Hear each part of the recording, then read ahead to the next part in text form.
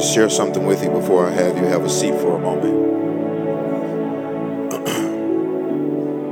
I had a dream a couple of nights ago, and in the dream I knew nothing was said, nothing was shared. It was just an experience. We were in this sanctuary, lights were dim just like this, and the Lord had me standing over there kind of in that corner observing. And I believe the dream was given to show us what the Lord desires to do in the future. And it was a very simple dream. We were worshiping just like this. And it was just like this, lights, people, everything. The difference is that there was a presence in the room that makes sex seem like torture. I cannot explain. Bible talks about at your right hand are pleasures forevermore. We don't understand that the glorified body that you get, there's no necessity for sex anymore because it is old school. It's torture. It is nothing compared to how you feel in heaven. You know, and in this, there's no way for me to explain how I felt in the dream. And the presence of the Lord that was in here so strong. It's like every hair on your body feels it. You felt it down to the level of your cellular DNA. I mean, there's no way to explain feeling the presence of God in your bones and in your muscles and in your marrow and your sinews and your toenails and your fingers and your eyebrows, and to just feel that. And it's like you're right at the brink of destruction. It's a presence that is lovely and it's terrible. It's so wonderful it scares you. And the Lord desires us to experience that on this side, not when we get to heaven. And he gave us a cue. He said, I desire those that worship me in spirit and in truth. Another way of saying that, those who worship me in spirit and for real. Or those who worship me down here the same way that they worship me up there. And so there are many moves of God. I was telling somebody the other day that your greatest moves of God are the ones that you never find out about because it was so strong it can't be broadcasted. Okay? You know, when you can just easily, now today, church is about any little thing happens in the service, people pull out their cell phones and record it. If people come to the altar, we got to record it. Somebody preaching good, they got to record it. If it's a move of God, they got to record it to put it on social media. And those are not high-level moves of God. That's just something that happened in the service, and God moves in and people get excited. But the real moves of God will never be recorded unless the cameras by professionals were running. And many of those moves of God will shut the cameras off. And the reason he'll shut the cameras off is because he doesn't want people seeing that, because you got to pay a price for it.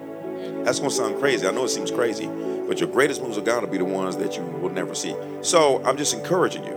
I'm not getting ready to practice it again, but I'm going to just keep, in the month of November, we're going to be moving more into Thanksgiving and praise and starting that format kind of before we get to it next year. But I'm going to encourage you. I have a bad habit. Hold this. I have a bad habit of doing this during worship. I don't mean to do it, but I have a bad habit of doing that. And I've been trying to remind myself, this would not be my posture in heaven. I got to keep reminding myself that the Holy Spirit is in me. I got to keep reminding myself that this service is being recorded. I got to keep reminding myself that the Bible says where 2 or 3 are gathered in your midst, there I am. Okay? 2 or 3 are gathered in my name, there I am in the midst. So I got to keep reminding myself, and more I've been trying to judge myself in that particular arena. And I had to really take an honest look at myself and realize that there are many a times I'm in the service and I'm singing the song because that's what we're supposed to do at that moment. I'm not really paying attention to the song. There was one day I looked up, and I love the music that we play, don't get me wrong, but one day I was in the service and I paid attention to the lyrics and I got emotional because I realized there were more times than not in the service I was singing the lyrics, but I was not paying attention to them. I was singing the lyrics, but I wasn't actually analyzing what they meant. I was singing the lyrics, but I was not looking at them to determine what I was singing to the Lord at that moment, if I actually meant it or if that was the religious thing to do at that moment. So I'm encourage you all that as we move forward, the Lord is getting ready to take us to a very, very great and deep and high place. And I wish you could have been in that dream to feel what I felt. And it's available now. But you don't get that. Even the songs that we sing, we have to be careful of, because the songs that get that type of presence are only the songs where every word and every sentence is actually you talking directly to the Lord. There's nothing wrong with the other songs that we sing. There are going to be some songs that we are not talking to the Lord. We're just running around the building and twirling around and dancing because we're talking about God. You see scriptures in the Bible where David talked about God. Then you see songs where he talked to the Lord. The ones where you talk directly to the Lord are the ones that get his greatest response. The ones where we just twirl around and dance, that's needful. The Bible talks about being joyful and dancing, but those songs don't bring the raw presence of God. Those songs create a Holy Ghost electricity where we just rejoice about the goodness of the Lord, and that's fine and dandy. But the ones where the presence of God comes in and it heals you of sickness and disease without anybody touching you, the ones where it lifts a burden that you've been carrying for 30 years or gives you an answer that you've been seeking about for the last 3 months, and the raw presence of God coming down, that only comes by when we take our hands out of our pocket, when we lift our hands, close our eyes. And one of the things that I've had to start doing is I have to close my eyes and I have to visualize me standing before Jesus in heaven. And I'm standing there at the throne, and he's standing there receiving what I'm saying and receiving what I'm singing. And so we're going to practice that more and more in the future, where we will sing the song and you will see them then go into the raw worship. Because what I have found is no matter how beautiful the song is, there will be no song that you can sing in English or any native tongue that will compare to when you use your heavenly language and you sing them to the Lord, because the Holy Spirit is putting the words together. You understand what I'm saying? How many know if there's anybody that knows what to tell the Heavenly Father, it's the Holy Spirit? And what you do is you close your eyes and you lift your hands and you fall to your knees or whatever you want to do, and what you're doing is at that moment when you begin to worship the Lord in tongues, and you can also use English. Sometimes I switch back and forth, but when you're worshiping in tongues like that, we're going to more and more have moves in the service where we sing the song, go to that worship moment, and then we go to prayer. And when you're doing that, what you're saying is, Holy Spirit, the one that I'm worshiping is not worthy of the mundane words that I can come up with in my mind. So I'm switching over to your language. And now, Lord, I will focus my attention and my energy and my mind on you and rely on the Spirit to worship you on another level that I cannot articulate in my own words.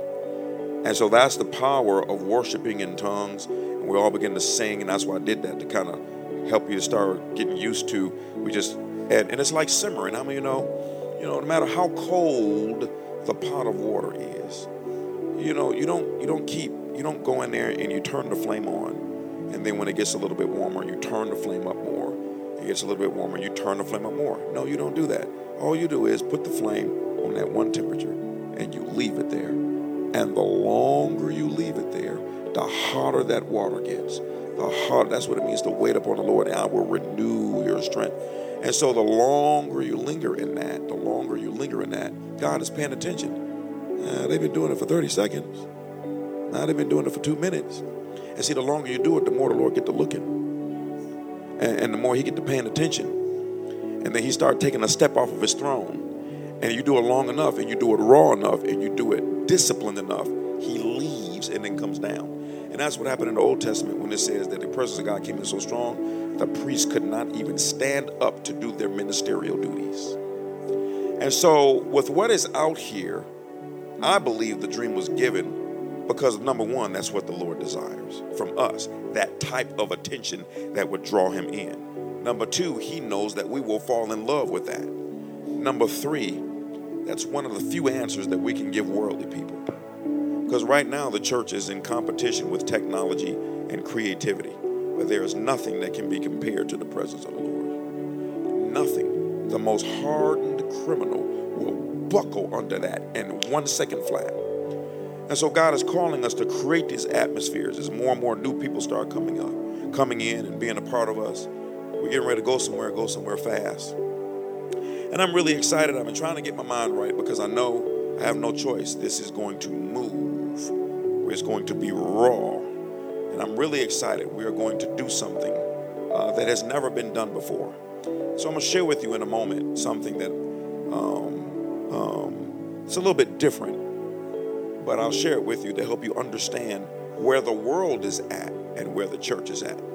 So you lift your hands one more time as I pray. Father, in Jesus' mighty name, we give you thanks. You said in your word, oh Father God, that you desire those to worship you in spirit and in truth. You desire worshipers to worship you that way. So we pray, oh Lord, that you would draw us in more and more. That you would convict us, you would teach us. The Holy Ghost would lead us and guide us. Keep at the forefront of our attention, oh Lord God, the necessity. Because many of us, like myself, oh Father God, have created bad habits in the atmosphere of worship. Hands in the pocket, disengaged, not paying attention. So we ask, oh Father God, that we make an effort to do better in that area and learn how to give our attention unto you. That you would lead us, you would guide us. We ask now in advance that you would give us experiences, oh Lord God, that will be remembered forever. Thank you, Lord God, that your presence will come in. And men and women, boys and girls that are not saved, we won't have to ask them because they will beg.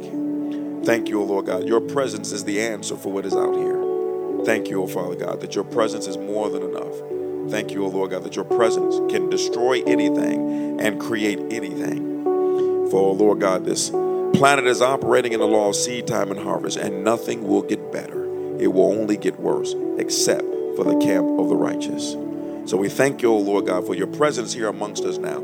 Help us to take our time and to be patient and to be intimate so that we can experience what you have for us on this side before we get to the other. Thank you, Lord. Fill us with the knowledge of your will concerning what you want us to hear and understand. Thank you for bringing us to this point, and we thank you, Almighty God, for where you are getting ready to take us to. For this, we give you thanks. In Jesus' mighty name we have prayed. Amen. Go ahead and be seated and give somebody a hug on your way down.